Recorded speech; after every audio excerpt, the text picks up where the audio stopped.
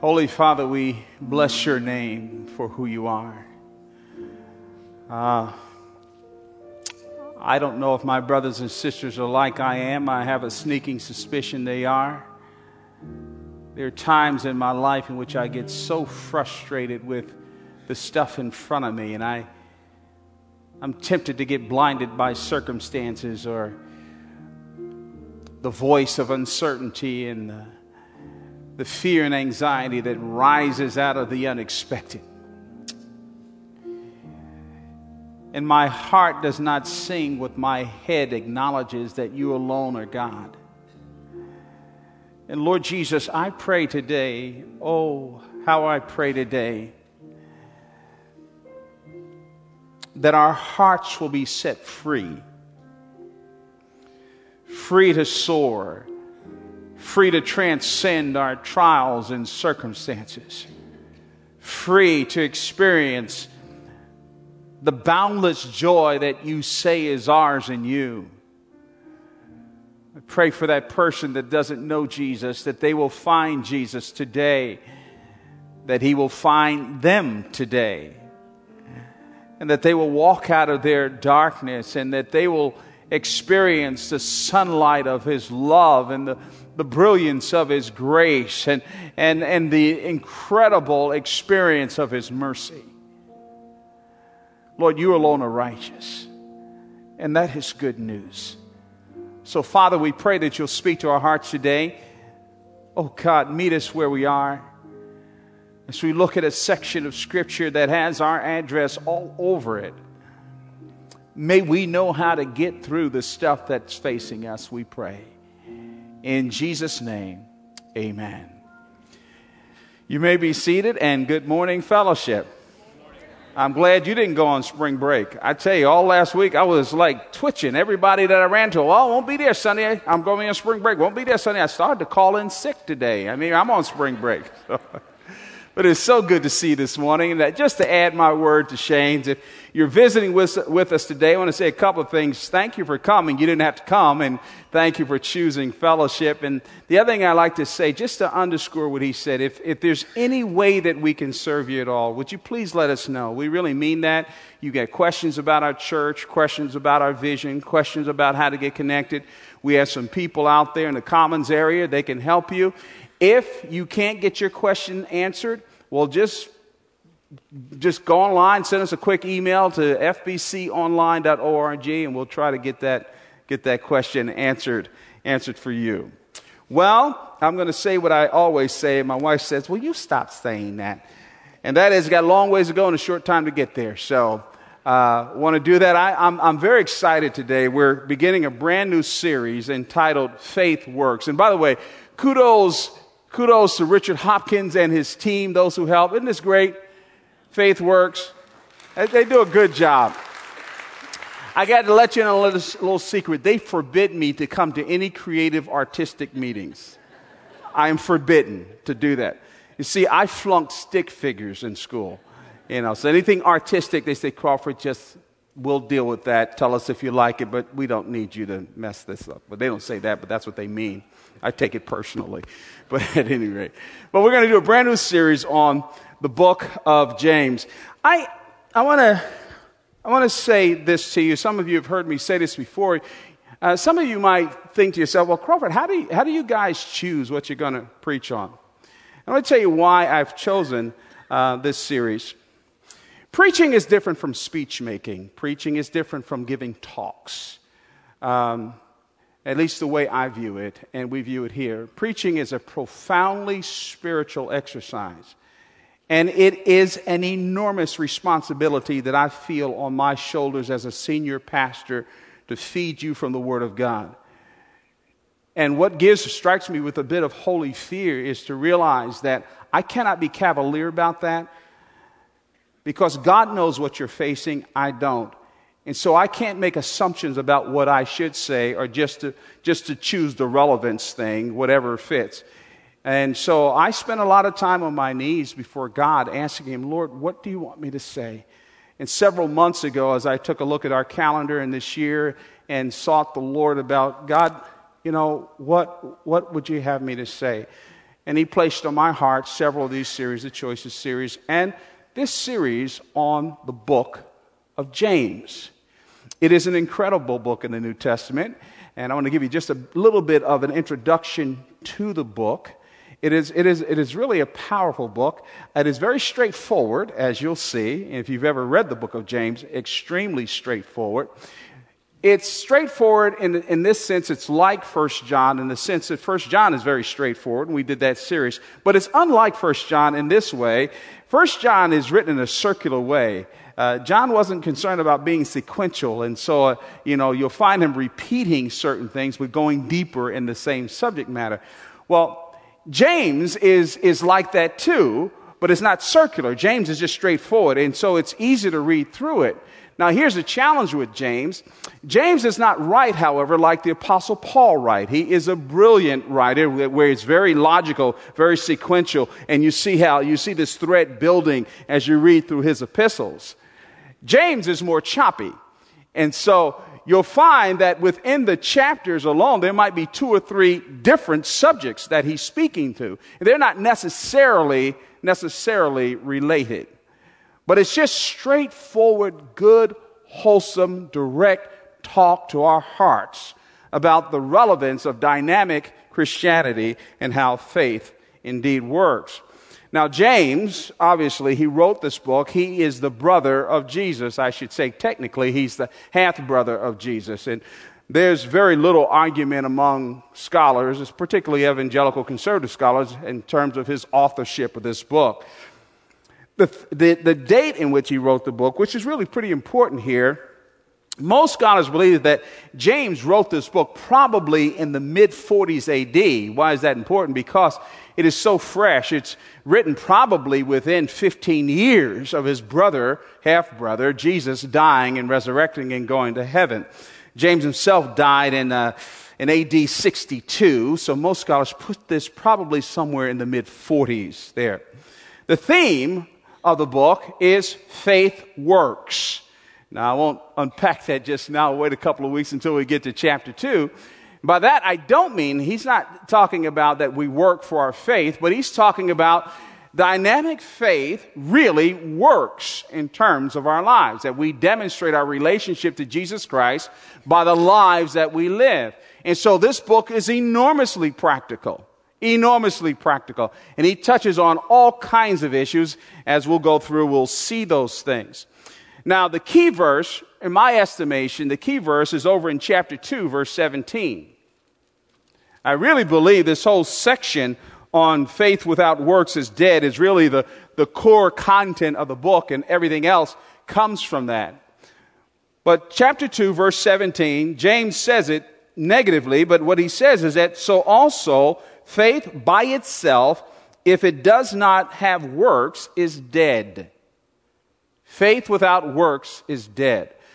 Saying it positively, he's saying that faith is meant to transform our lives.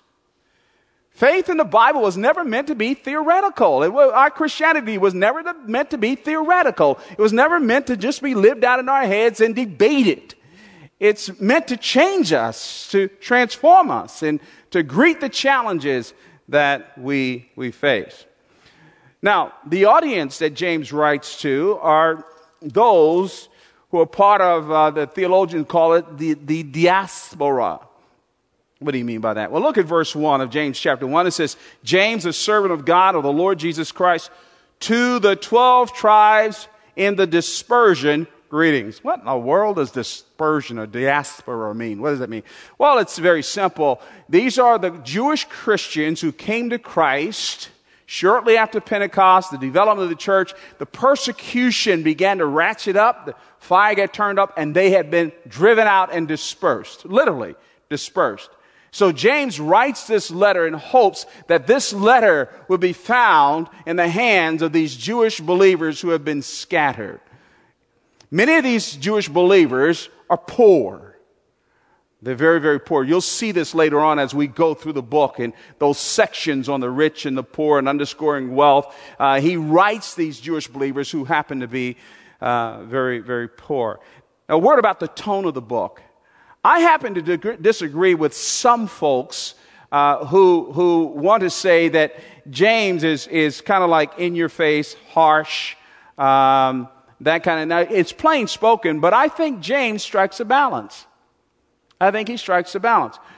On one hand, as you read through the epistle, James does not mince words. He gets to the bottom line. In a very real sense, he's similar in language to John, 1 John. He gets right to the bottom line.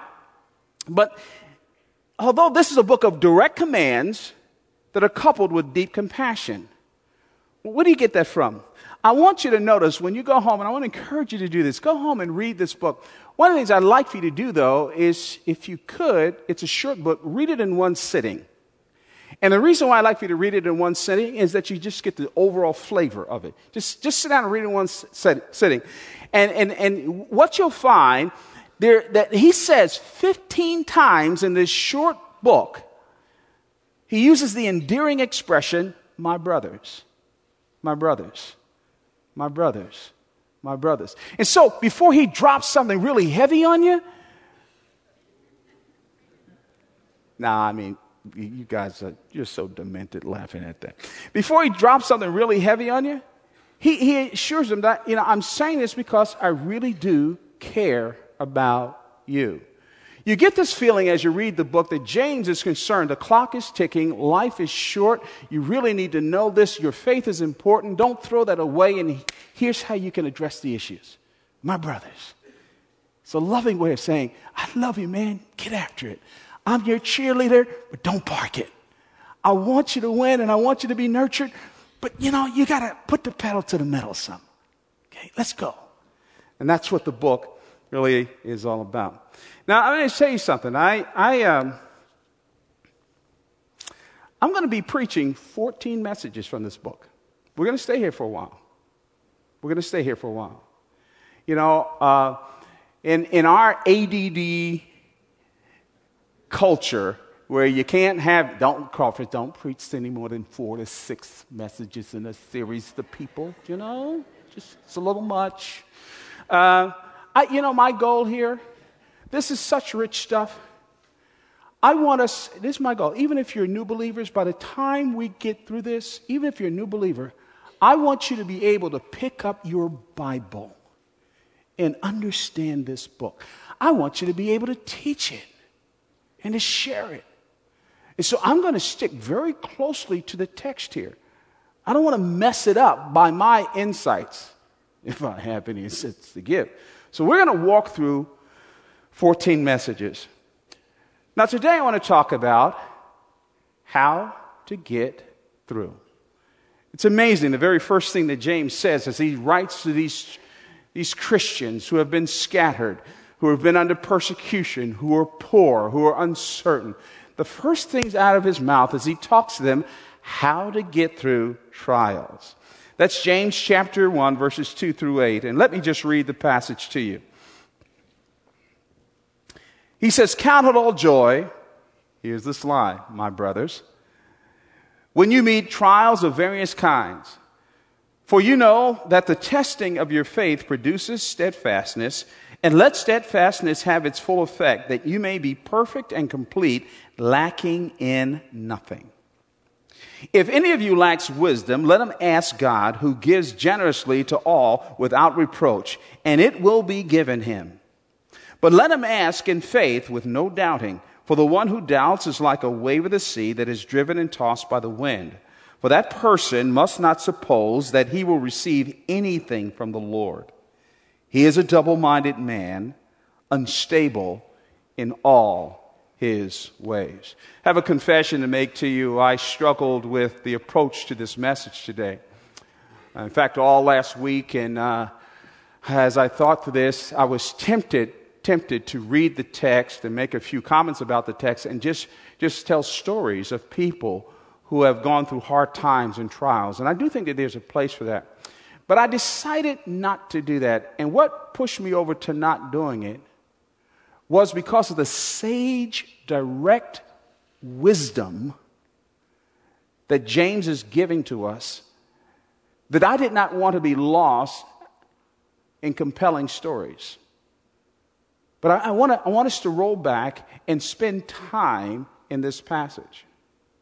James is probably one of the easier books of the Bible when it comes to the paragraphs to outline because he is so straightforward. So my outline is not very fancy. James is very clear. He says, here are the two things. When you're faced with suffering and hard times, when you're faced with trials and you're faced with things that, that wasn't on your plan, how do you get through that?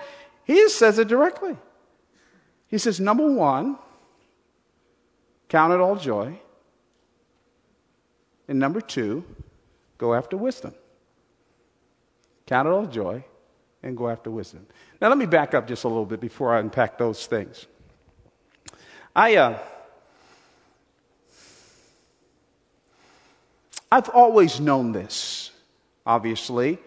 I wasn't a spring chicken when I came here to pastor, and I had experiences. I've always known that people go through tests and trials. Well, one of the great lessons that I've learned to appreciate deeply since being a pastor here 5.5 years is the amazing depths of what some of you all experience and how it blesses my soul when I talk to you. So many of you, I go to try to encourage. I get an email that you're going through a hard time, and I pick up the phone to call or whatever. I'm calling to encourage you, and most of the time, you profoundly encourage me. We're all going through stuff, the litany of stuff. I'm talking to folks out here now. You lost your job. You don't know where the money's coming from. You just found out your husband's been unfaithful, or your wife has been unfaithful. You got relational challenges. There are just huge family issues that are there. There's the assortment and plethora of just the menu of stuff that happens in all of our lives. Well, how do you handle these things? What do you do?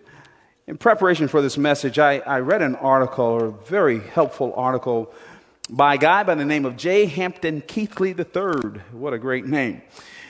He wrote this article entitled, Why Christians Suffer. And his opening paragraph really grabbed me. And I'll just read, it's a brief paragraph, I'll just read what he says. He says, why me? Why now? What is God doing? Suffering is a tool God uses to get our attention to accomplish His purposes in our lives. It is designed to build our trust in the Almighty. But suffering requires the right response if it is to be successful in accomplishing God's purposes. Now here's the line. Here's the line. Suffering forces us to turn from trust in our own resources to living by faith in God's resources. And I think in that one line, he has captured the basic New Testament teaching on suffering. That God gives us sufferings and trials to shift the focus from our resourcefulness to His resourcefulness. To pull us away from our bent towards self-control and wanting to predict and manage our lives to abandonment and falling into the arms of our great God. And I want to say this to you today.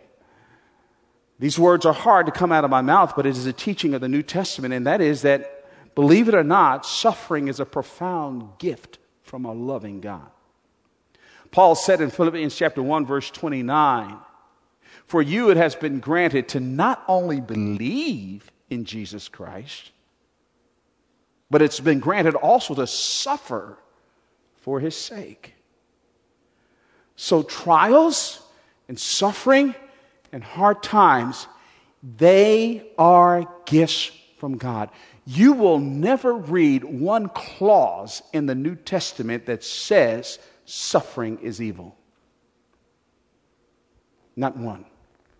Now, before we move again into the text, I do want to make a distinction, because I think basically there are two kinds of suffering. Two kinds. One I call negative suffering, and the other one is positive suffering. What do you mean by negative suffering? Well, negative suffering are the consequences of sin and disobedience. That's not a trial. That's not a trial. You break the law, you go to jail. Don't say that God has sent me some suffering. No, you broke the law. There are consequences for our sin, and that's in a different category. That's not the suffering that James is talking about here. That's not the suffering that he's directing our hearts toward. That's negative. Those are consequences for bad choices and bad decisions. Consequences. But then there's a positive side, and this is what I believe James is referring to here. These are known as trials or testing of our faith. Things that happen that, they're not consequences. Sicknesses and all these other things that come visiting us and somebody else's bad choices that I had nothing to do with, but I'm splattered with it. They're trials. They're hard things. Now, there's one principle. I didn't put this on the PowerPoint, but there's one overarching principle that you can wrap around James chapter 1, verses 2 through 8. And it's this one, and it's a huge one. And if you don't get anything else from what I say today, please grab a hold of this principle. The principle is this, and that is that there is no stability in the Christian life without uncertain, trying times. Now, that's not some little cute statement that I put together to tweet the folks who follow me. This is a very important thing for most Christians to grab a hold of, for all of us to grab a hold of, that there is no stability in the Christian life, paradoxically, without uncertain, trying times. The way God creates stability in our lives, we're going to see this in a second, is through uncertainty. The way He makes us strong, stable followers of His is to send us unpredictable circumstances out of nowhere. That's how He does it. And that's the reason for it. And I know it's counterintuitive because we don't think that way. But that's what He does. Now, James tells us that there are two ways to get through these trying times. I mentioned them already. Count it all joy, verses 2 through 4. And number 2, go after wisdom, verses 5 through 8. So let's just walk through this text. He says, count it all joy, my brothers. There are 3 questions, I believe, that James raises, or 3 questions that he answers in verses 2 through 4. The first question is, under what circumstances should I count it all joy? The second question in verse 2 is, for what reason? And the third question is, for how long? Okay, under what circumstances, for what reason, and for how long? And I want you to look at what he says here. He says, count it all joy. Count it all joy. What James is saying to these believers is that the way to get through your trial is to borrow joy from your outcome. Listen to me. Listen, hear me. The way to get through your trial is to borrow joy from your outcome. Now, I want you to pay attention to what he's saying here, because some of you could be insulted by his words. You say, Crawford, please don't trivialize suffering. Don't trivialize my pain. Don't trivialize the fact that I've been out of work for 2-3 years, as one lady told me at the end of the first service. She didn't say don't trivialize, but she just told me she had been out of work that long. Don't trivialize the fact that I found out my husband's having an affair. Please don't trivialize that. James is not trivializing that. James is not trivializing that these people are poor. He's not trivializing that they're sick. He's not being glib. He's not telling them that the hell that they're going through is joyful. That's not what this text says. It is not to be read that way. But what James is saying, now hear me. What James is saying is, make a decision about your circumstances that focuses on outcome and not the condition. So he says, count it all joy. He's not saying that what you're going through is joyful, but he's saying, consider it joy. Consider it joy. Because at the end of the pain, there's going to be a payoff. And so you look beyond that, and your greatest friend in the midst of trials is vision. Look beyond that and get a clear picture of what you're going to become. Borrow from that, draw down from that to keep you going right now. All joy, a joy that is full and unmixed. Now the word count here, it's an accounting term. It's pretty obvious. But it's a combination of two words which implies certainty with regard to the way we think. Paul used this term too, and whenever he used it in a way that meant finality of decision. It was a historic decision. If you go over to Philippians chapter 3, and he gives his testimony there in verse 7, he says, all that was considered gain to me, get this. He says, I count it as loss. I count it as loss. I think what James is saying, and Paul said it too, is to make a decision about your circumstances. Don't just allow the pain of what you're going through to decide how you're going to think. Don't let the pressure of where you are determine your mindset. I really believe that James is saying, hey, take control of your mind right now. Make up your mind, Crawford, to count this as joy. And he says it doesn't make any difference what it is. In fact, he's intentionally vague here in this opening clause. He says, count it all joy, my brothers, when you meet trials of various kinds. So I'm not going to tell you what they are. I don't know what they are. And at a certain point, it doesn't really make any difference what they are. Here's what your mindset needs to be. And by the way, that word meet there really is really important. It's an indication as to how trials come to us.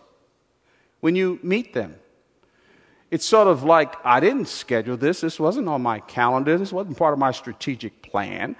This wasn't in my thinking. I mean, we didn't say, okay, very good. The house will catch fire at 2 o'clock on Thursday afternoon. No.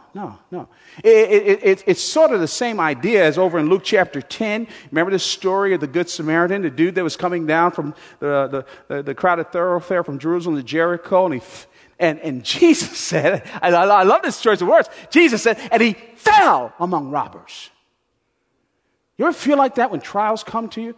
Go, whoa! And my mother used to say, it seems like, son, hard time comes in threes. They don't just come one at a time. It's just, bam! I didn't plan for that. And at that point, you count it all joy. And again, let me say a word about trials here. I'm not trying to impress you with any knowledge of the Greek, but he uses a word. It's perasmos. It's translated trials, but it's the same word that's also translated temptation. And the way the word is translated depends on the context. Next week, we're going to talk about verses 12 through 15, and where he talks about temptation. He uses the same word that's translated for trial up here in verse 2. The same word is translated temptation down here in this section. And that's because it all depends on the context in which the word is used. Now, the difference between a trial and a temptation, a trial is the testing of your spiritual vibrancy and faith. A temptation is something that entices you to sin. A trial is a test of your vibrancy, test of your endurance, test of your faith. A trial is something that solicits us to do evil and wrong. So there is a difference between the two. Count it all joy. Well, under what circumstances? When you fall into various trials. The second question that he raises is, for what reason? For what reason? The opening of verse 3 says, for you know. Again, some messages are meant to be inspirational, and this is not one of them. For you know, he uses a Greek term that's very interesting. The Greek word that he uses that's translated know is the word gnosko. It means things that you only know as a result of experience. Interesting. He says, I want you to count it all joy. I want you to borrow from the outcome to sustain you during this trial. And the reason for that is that there's something that you need to know. No, not no, no. Not no, no. Not no, no. I want you to be able to talk about this stuff with impeccable credibility. I don't want you just to articulate it, but I want you to know the faithfulness of God. I want you to know that God is bigger than your circumstances. I want you, here, no, that God can see you through. I don't want you to have some superficial theoretical Christianity. So you have to test me right now. I want you to know there's a pain of problems, but there's also the profit of persistence. That's what he's saying. There's no gain in endurance without some investment in trials. You can't have endurance unless there's some investment in trials. Now, it's interesting how James defines trials here.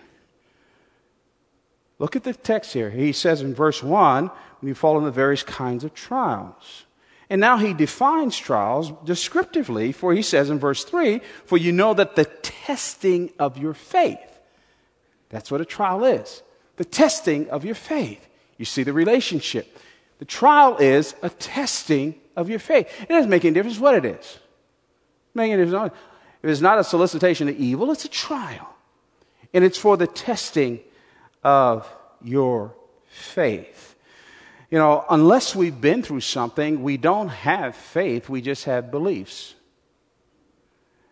And faith is only developed in the crucible of testing and opposition and pain.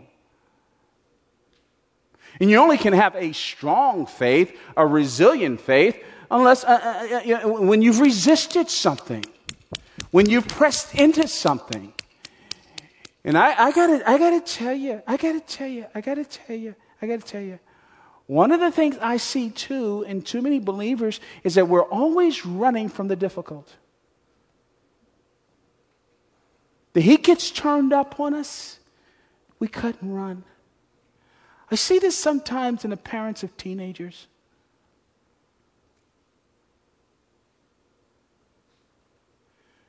We bail them out of stuff.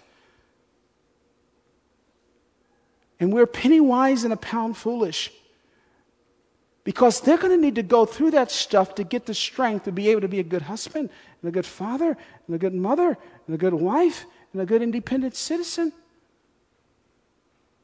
So he says, this has come to you for the testing of your faith. You know, exercise, when you exercise, you don't get in shape by doing the bare minimum. I've tried it. I do it all the time. You don't get in shape by just doing the bare minimum. You don't get in shape, by doing it until you don't want to do it anymore. The way you get into shape is by pushing past what you don't want to do. That's where you get the bennies right there. The bennies come when the muscles start hurting and you start panting. You know you're pressing through. And so he says these trials come to push you to the limits. God's goal for us in trials is to produce in us steadfastness. It's translated, some translations use endurance, great translation. Steadfast is great translation. Patience is another great translation. My dear friend James McDonald has written a wonderful book. Some of you may have read it. It's one of the, when someone's going through a hard time, I will always recommend this book. One of the best little books I've ever read on suffering. It's called When Life is Hard. And I love what James does in that book because he points out in the book that, and this is accurate, that James uses the Greek word hupermeno, which literally means to bear up under. It means to bear up under. It means to stay under the load. And it is in the staying under the load that you develop the strength to put up with stuff. And so the vision here that James is saying to these Jews who have been scattered, they're poor and they're uncertain. He says, look, I'm telling you, you're developing some equity here. Keep paying the mortgage, man.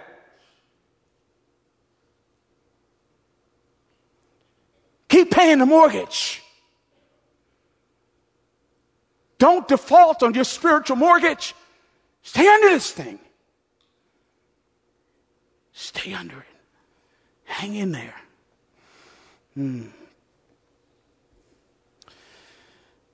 You've heard this before, but true faith is like gold. Gold that endures no matter how hot the fire. And it's this true, pure faith that produces the staying power that you need. That you need. So don't run. Don't quit. Don't get angry at God. Stay under. Stay under. Well, for how long? How long? Verse 4 answers that and says, and let steadfastness have its full effect, that you may be perfect and complete.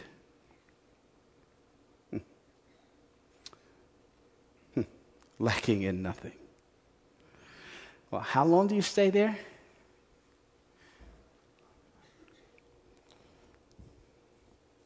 Until God is finished. Until God is finished. That's how long you stay there. You don't project on God your timetable for your lessons that you need to learn.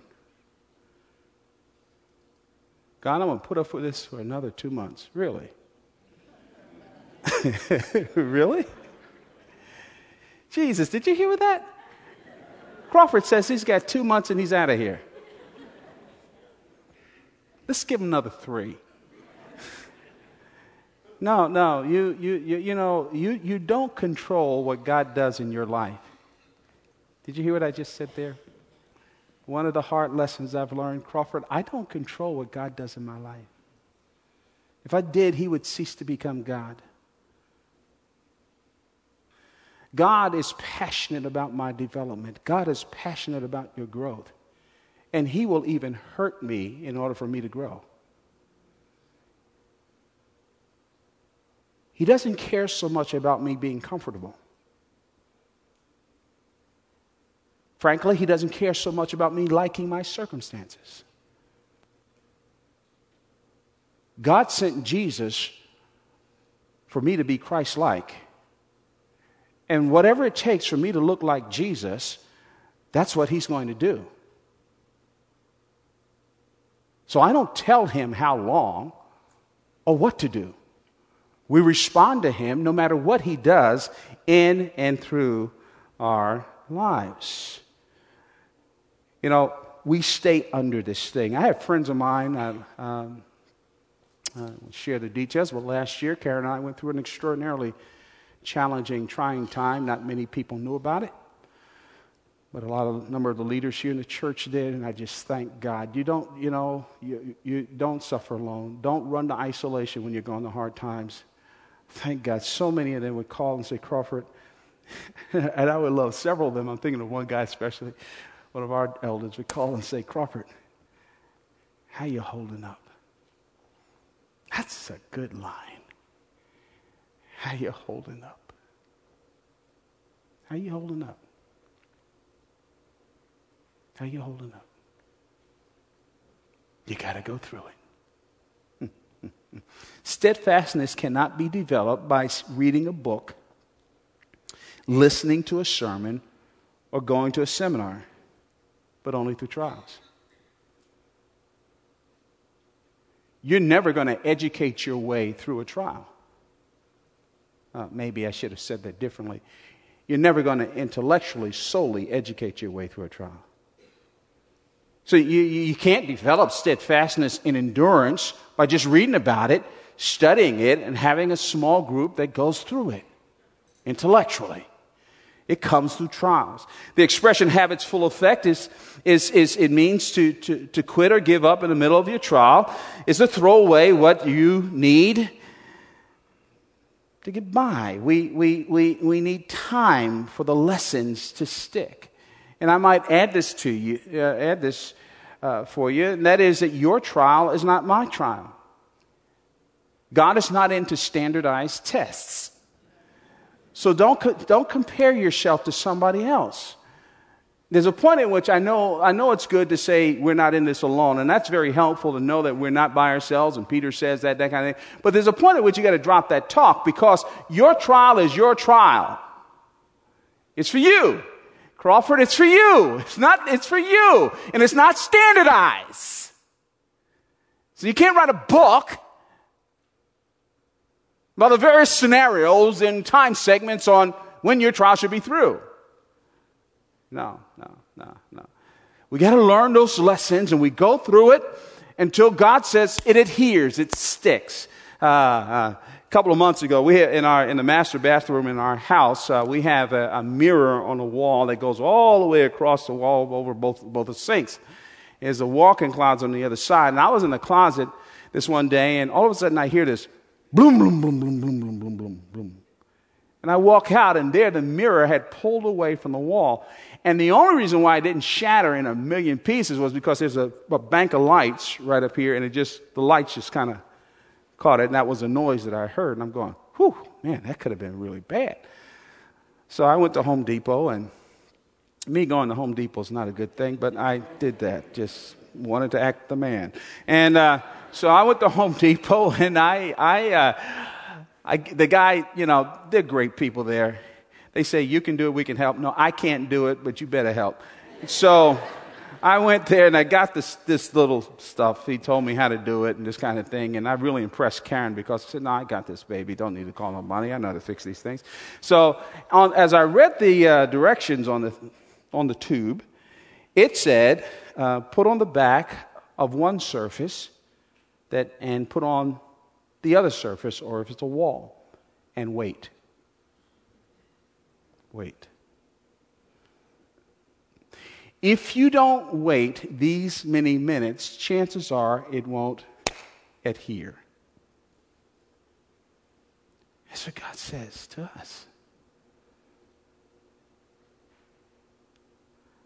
I'm putting some sticky stuff on you right now, okay?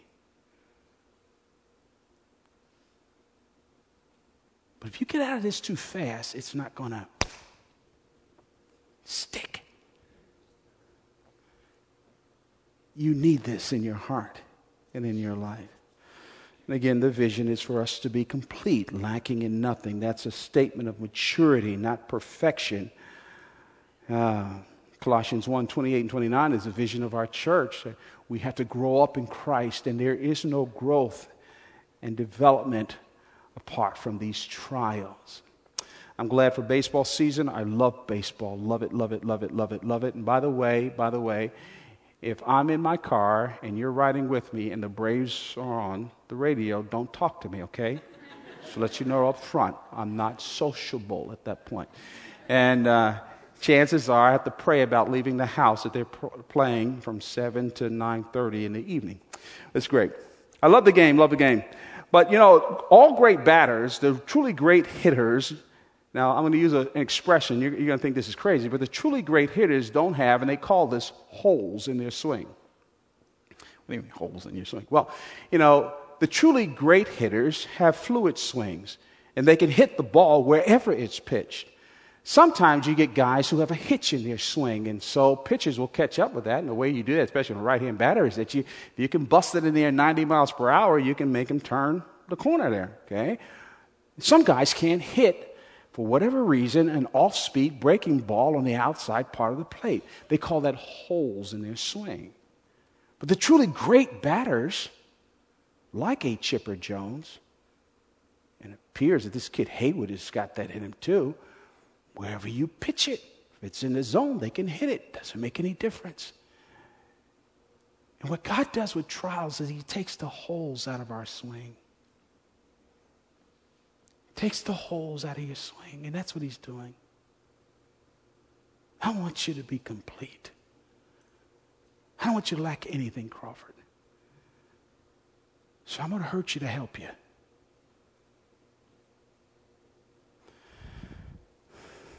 I need to land a plane here. I have never met a mature follower of Christ who does not have a trophy case full of trials. I've met one. I have not met anyone who has followed Jesus, discipling others, making an impact with their lives, who does not have a trophy case full of trials. And it's those trials that have made them real and authentic and rich and attractive. Now, he says, secondly, go after wisdom. He says it's ours for the asking.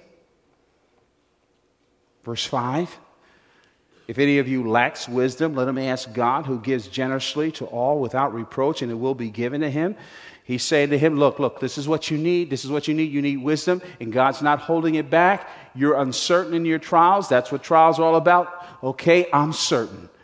If you lack wisdom, it's yours for the asking. Go after it. But I want to suggest to you not to waste a lot of time trying to figure out why when you're in a trial. That's the biggest temptation. The biggest temptation is to get paralyzed by the question why. I'm not saying why is not important. Why is a very important question, but not when you're in the midst of a trial. In the midst of your chaos, resist the temptation of asking why, but rather ask the wisdom question. What is that? How do we get through this? That's the wisdom question. The wisdom question is always how. Wisdom deals with skill. How do I leverage what I know about you to address where I am? Ask the wisdom question. In a trial, we don't just need knowledge, although we do need that, but we need skill. It's one thing to know that you're standing in a minefield. It's quite another thing to know how to walk through it without getting blown up. So what we need in trials is God to tell us, how do I walk through this?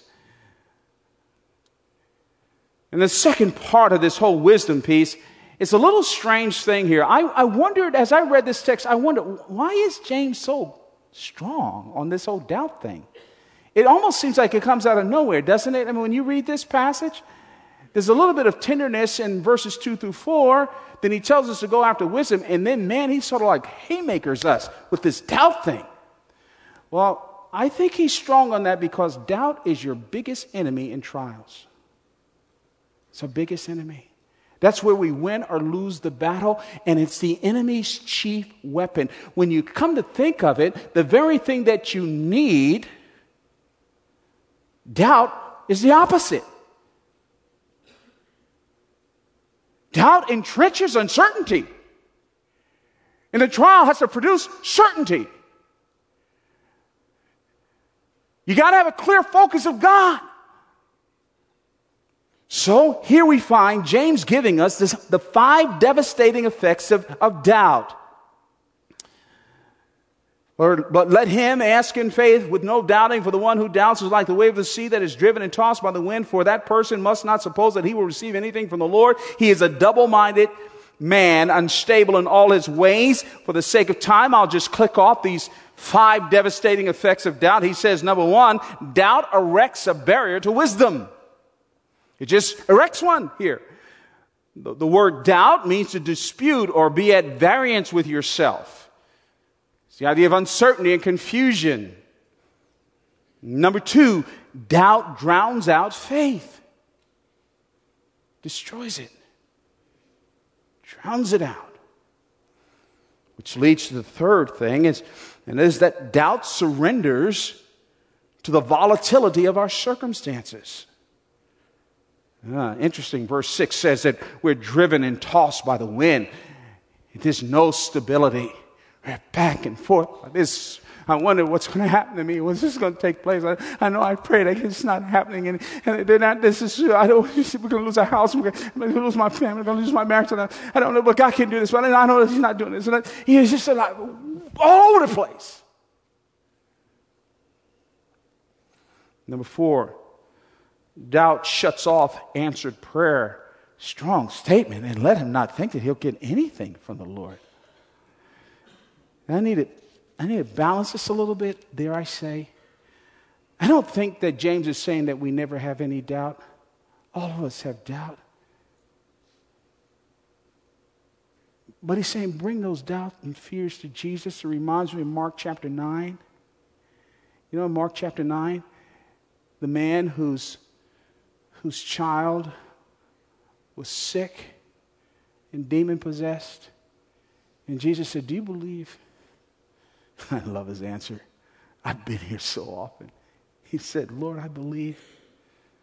But will you help my unbelief? Yeah, take it to him. Take your doubts to him. But don't just sit there with them. Take them to Jesus. And then number 5, he says, doubting produces a double mind and an unstable life. You know the expression double-minded, actually, literally, that means two souls. Literally, that's what the expression translated double-minded means, two souls. You create such incredible confliction.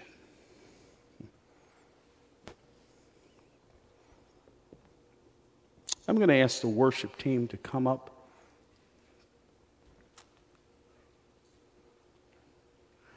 I was praying this week, Lord, how do I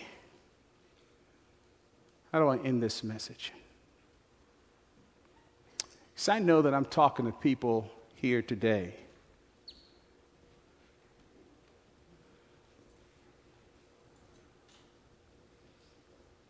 you're at that point where you're saying, Crawford, I'm having a hard time counting it all joy. And I'm having a hard time going after wisdom. I want to do that. Will you pray? Pray for me. I'm going through a struggle right now. Will you pray for me? I'm going to do this today. I don't do this real often here.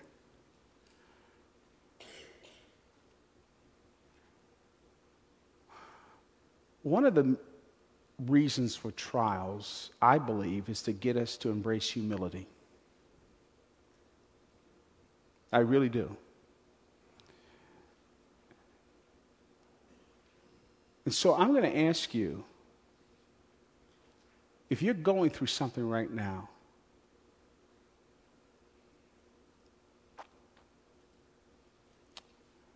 you're struggling with joy, you really are. And you want this wisdom piece, but you just need help. I'm going to ask you to stand right where you are. I'd love to pray for you. That's where you are.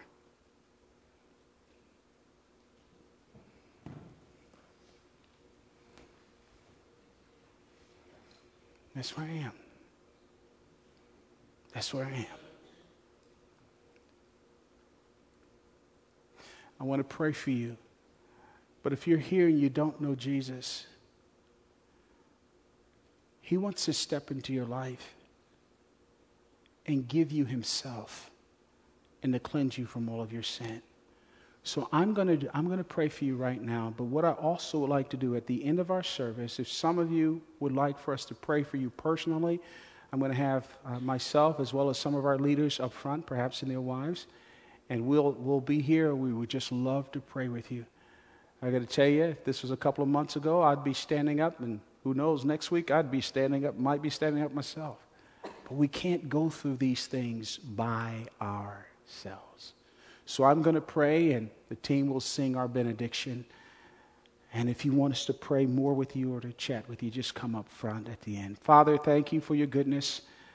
Thank you for your grace. Thank you for your word. Thank you, oh God, that you love us. You love us. You love us so much that you want us to get everything that we need. Father, we hurt, but you're greater than our hurts. So I pray for every person here. Lord Jesus, will you give them what they need? Oh God, will you give them what they need? For those who are on the verge of throwing in a towel, will you tell them just one more step? Will you let yourself be made known to them? Will they know the love of God as never before? Father, I pray that they'll reach out to friends and not be embarrassed to share that I'm hurting right now. I need you to help me. I need you to pray for me. I need you to encourage me. Will you bring back to their minds passages of Scripture that they have forgotten about? May it come rushing to their heads. May they, in their own darkness, may they sense and feel the breath of God on them. May they feel your certainty in the midst of their uncertain circumstances. Oh God, encourage their hearts, I pray. Go with them and meet their every need. Father, use them even in the midst of their trial. Thank you for what you will do in Jesus' name.